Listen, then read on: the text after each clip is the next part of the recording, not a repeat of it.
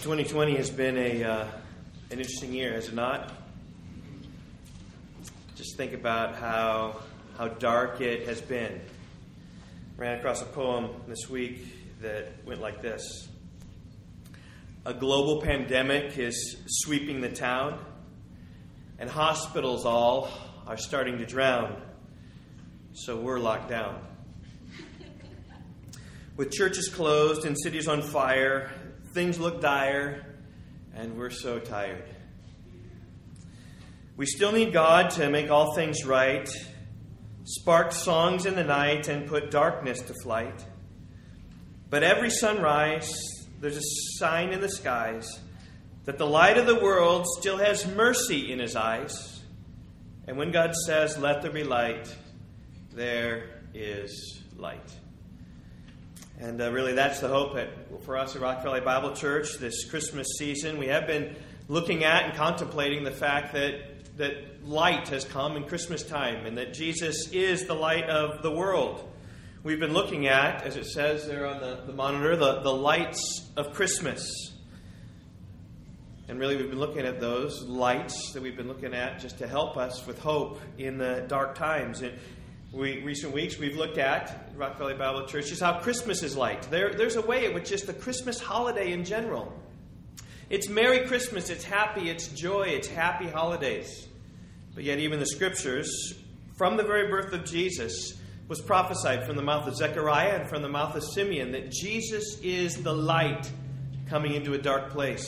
Christmas is light. This baby born in the manger is light. We also looked at how Jesus is light a couple weeks ago at Rock Valley Bible Church. Jesus himself said, "I am the light of the world." And when the Apostle John summarized the life of Jesus, we read it tonight just with one word. He said, "And he was the true light, which gives light to everyone, he was coming into the world." So Jesus even is the true light. And last Sunday at Rock Valley Bible Church, we looked at how the gospel is light. The reality of Jesus dying on the cross for our sins is light, and it's the means through which we pass out of darkness into the marvelous light of Jesus Christ through faith in him.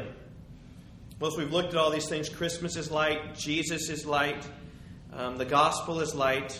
This evening, what I simply want to do is exhort us to follow the light. If indeed Jesus is the light that brought light into the world and brought us out of darkness, then he's the one that we ought to follow. And this evening, what I want to do is take us through the story of the wise men found in Matthew chapter 2. If you have a Bible, you can turn it on, because opening your Bible right now in this dark is not going to help so much, which is totally fine. But Matthew chapter 2 is where this story is found. If you want to sit back and listen, that would be entirely fine. We see these wise men following the star. Matthew chapter 2, verse 1. Now after Jesus was born in Bethlehem of Judea in the days of Herod the king, behold, wise men came from the east and came to Jerusalem. Verse 2, saying, "Where is he who has been born, King of the Jews? For we saw his star when it rose, and we have come to worship him." And these are the wise men, sometimes called magi. That's what the Greek word is. It's magi, from which we get magical. These men were like mystical worshipers of the magics and of the spirit things. They came from the east. We don't know where exactly that is, but they came from the east, traveled to Jerusalem. Probably they came from Persia. Probably this refers to the Persian priests of the Zoroastrian religion who paid particular attention to the stars and astrology. And it only makes sense, after all, that they would notice a star in the sky and follow it. Well, in recent days, we have seen the convergence of two planets, Saturn and Jupiter. Maybe have you heard about this? I trust you have. It's called the Great Convergence. Every 20 years or so, 19.85 years to be exact, the orbits of Jupiter and Saturn line up close enough that these two planets pass by one another in the night. But there are times when these two planets come so close together that they appear as one planet. And that happened just a few days ago, December 21st, 3 days ago. They appeared so closely together that they overlapped and looked like one planet. And in fact, if you'd have looked in the night sky, this is what you would have seen On November 2nd, the stars were, the planets were quite far apart. And as they went on week after week after week after week, they went on until they got super close. December 14th, they were close. And then on December 21st, the Great Conjunction was called. It doesn't happen very often. And in fact, the last time that the stars were this close together to form what looked like these planets, to form one looking star, was in 1623. Just very quickly after Galileo had developed his telescope. And the next time you're going to see Jupiter and Saturn pass by this closely, it's going to be in 2080. Some of you here are going to see that. I'm not going to see it, okay? I will long be dead, but some of you children will see it. And on that day, can you guys do me a favor? Can you pull your grandchildren to yourself and tell them about what you experienced Christmas Eve in 2020 when Pastor Steve, and he was such a great pastor, when he told you about the Great Convergence and how it was going to happen in 2080? And tell them the Christmas story and how Jesus came to die for our sins, and press your grandchildren to believe and trust in Jesus. Because in 2080, it's going to, the Great Convergence is not going to happen at Christmas time. It's going to happen in the Ides of March, on March 15th on that day. Anyway, just because of these convergences on this Christmas season, it's been called the Christmas star. And it's been called the Christmas star because it's right here during the Christmas season. And some people, always trying to figure out natural explanations for the supernatural, say this is the exact same phenomenon that took place in the days of the wise men. They calculate all back 6 BC, like Saturn and Jupiter were lined up again. I don't believe that is the case at all. A couple reasons. One is because they saw a star rose. It rise in the east, but they went west. So they followed the star, but the star rose in the east, and they went west. Furthermore, these men followed the star. The star is one. It's not two planets coming and forming one star. It would have been just one day that would have happened. They didn't talk about two stars showing. And furthermore, these are converging planets. Across the sky, converging planets will travel throughout the night, just like the moon does or the star. Have you ever tried following the moon? It's kind of hard.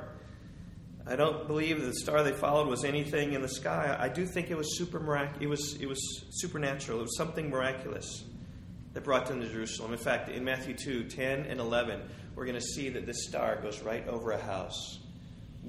No star in the sky, no moon, no satellite, no nothing is going to lead us right over where a house is.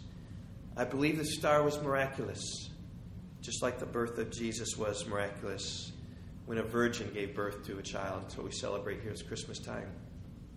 But these magi, these wise men followed a star. They also followed the Scriptures. In fact, that's what probably brought them to Jerusalem in the first place. Remember, these men are from the east, from Persia. Now, Persia conquered Babylon in the 6th century BC. Do you remember Babylon? You remember perhaps the most famous Jew that was in Babylon? His name was Daniel. He was the Hebrew boy captured by the Babylonians, brought back to Babylon, being trained in their ways so that he might be a Jewish leader to teach the Jews to live in the ways of the Babylonians. Those in Babylon knew that there was something special about Daniel. They said the spirit of the holy gods were in Daniel. I mean, they didn't believe in Yahweh, the one God who created everything, but they had the gods. They just knew something special. They had the spirit of this God, or these gods were in him. And in fact, Daniel's ability, Daniel 4, verse 18, surpassed that of all the wise men of Nebuchadnezzar's kingdom. Anyway, in the course of time, Daniel received supernatural revelation from God. Sometimes he interpreted dreams for Nebuchadnezzar, for Belteshazzar. Sometimes he received written revelation that he wrote down, prophesying of the future. And in the 9th chapter of his book that we read, he predicted of a Messiah that would come some 483 years after the issuing of a decree to build Jerusalem. And the one who issued the decree to build Jerusalem was Cyrus, king of Persia. And they knew, and these wise men would have calculated, would have said, okay, so when he built, about 480 years later, when he issued this decree, there's going to be this anointed one who's going to come. And they assumed that he was a king because they came to worship this king, but they came across. And the reason why they came to Jerusalem is because of the Scriptures. And there's no doubt in my mind that they knew this prophecy. And when they followed this star, it wasn't merely they're following this unusual appearance in the sky, which I believe was a miraculous shining of God somehow to draw them to Jerusalem. But they knew that this star coincided with the Scriptures to tell the time when the Anointed One was coming. And we just consider chapter 2 and verse 2 again. When the wise men entered Jerusalem, they asked, "Where is he who has been born King of the Jews? For we saw his star when it rose, and we've come to worship him." See, when this star appeared in the sky, they knew it was of the Jewish star. They knew it was the Jewish God who was leading them. It was his star. It was the Messiah's star. They've come to worship him. Now, of course, when the wise men entered Jerusalem saying this, Herod was not so happy. He's the king in those days, and he felt threatened that there was another king. Matthew chapter 2 and verse 3 says, "When Herod the king heard about this, he was troubled, and all Jerusalem with him." It's understandable that all Jerusalem was troubled with him, right? When the king is unstable, you don't know what to expect. You're troubled. What is he going to do? I think we know a little bit about what that's about in 2020. Anyway, Herod went to the Scriptures to see where Messiah would be born. It says in Matthew chapter 2 and verse 4 that he assembled all the chief priests and all the scribes, and he inquired of them, "Where's the Christ to be born?" Here was the king. He was a Jewish king, but he was ignorant. So he went to the scribes and the Pharisees, who told him, "In the town of Bethlehem of Judea, for so it is written by the prophet." And then he quotes Micah chapter 5 and verse 2. "And you, O Bethlehem, in the land of Judah, are by no means least among the rulers of Judah. For from you shall come a ruler who will shepherd my people Israel." Right there in Micah chapter 5 and verse 2, there's prophesied that the Messiah would be born in Bethlehem. Now my guess, this prophecy was unfamiliar to these Zoroastrian priests, these magi, these wise men who came because they didn't study the Hebrew Scriptures. They were far off in Persia. The reason they knew the book of Daniel is because Daniel was written in Babylon. It was written over there in Persia. They knew right where that was, but they didn't know Micah. If they had known Micah, they probably wouldn't have come to Jerusalem. They probably would have gone to Bethlehem. But they had to learn from the Scriptures that it was in Bethlehem where they should go, not Jerusalem, the capital, but Bethlehem. And they learned that from Herod. Matthew chapter 2, verse 7 says this. "Then Herod summoned the wise men secretly and ascertained from them what time the star had appeared. And he sent them to Bethlehem, saying, 'Go and search diligently for the child, and when you have found him, bring me word that I too may come and worship him.' And after listening to the king, they went on their way." And here were these wise men following the light. They'd follow the light of the star. They'd follow the light of the Scripture, which took them from Jerusalem to Bethlehem. And we find that they found the one they were looking for. Hebrews chapter 2 and verse 9. "And behold, the star that they had seen when it rose went before them until it came to rest over the place where the child was." The star had been leading them this whole time, right? Several hundred miles all across the desert, probably up and down, and they came to Bethlehem. And there was a star. When they saw the star, they rejoiced exceedingly and with great joy. And going into the house, they saw the child with Mary, his mother, and they fell down and they worshipped him. Then, opening their treasures, they offered him gifts, gold, frankincense, and myrrh. And being warned in a dream not to return to Herod, they departed to their own country by another way. And these men found this child, and they worshipped the child because they'd followed the star, and they followed the Scriptures. And I think the application to us is that we should follow the light. And they found the sun, and we should follow the sun as well. And really, this is the big question for all of us here this morning, is are you following the light? You may not have a star, a miraculous star that's going to bring you to Jesus, but you do have the Scriptures. You do have enough even that was read tonight, even from Micah chapter 5 and verse 2, that in Bethlehem would be born this child who would raise up to be ruler of my people. They point to Jesus. They point to the Son, the baby who was born in Bethlehem, who would grow up to be a great teacher. He would grow up and demand that people follow him. In fact, consider what John 8 verse 12 says. Jesus says, I am the light of the world. And the implication of being the light of the world is that he's the light to lead the way. Right? Lights help us know where we ought to go. He says, I am the light of the world. Whoever follows me will not walk in darkness, but will have the light of life. In fact, this is the only way to life, is through Jesus.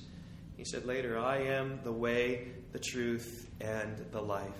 He says, no one comes to the Father except through me. He's the great light to follow, to lead us to the Father. The great light. He's following us. He's leading us on there. And so this Christmas season, I really just exhort all of you. As you think about the lights of Christmas, how appropriate it is for us to have these Christmas trees lit, a cross lit. Soon we'll light some candles. We've had this testimony even of these stars that come together during this Christmas season, these planets, Saturn and Jupiter, that everyone's talking about. Right? Are you thinking about the sun, the true light? I exhort you to follow him. Follow this baby through light. The wise men followed the stars in the Scriptures, and we ought to follow the sun. So let's just pray ever so briefly. Father, I pray that you would help us to see Jesus, help us to see how he is the light of the world, and draw us to this sun. In Jesus' name, amen.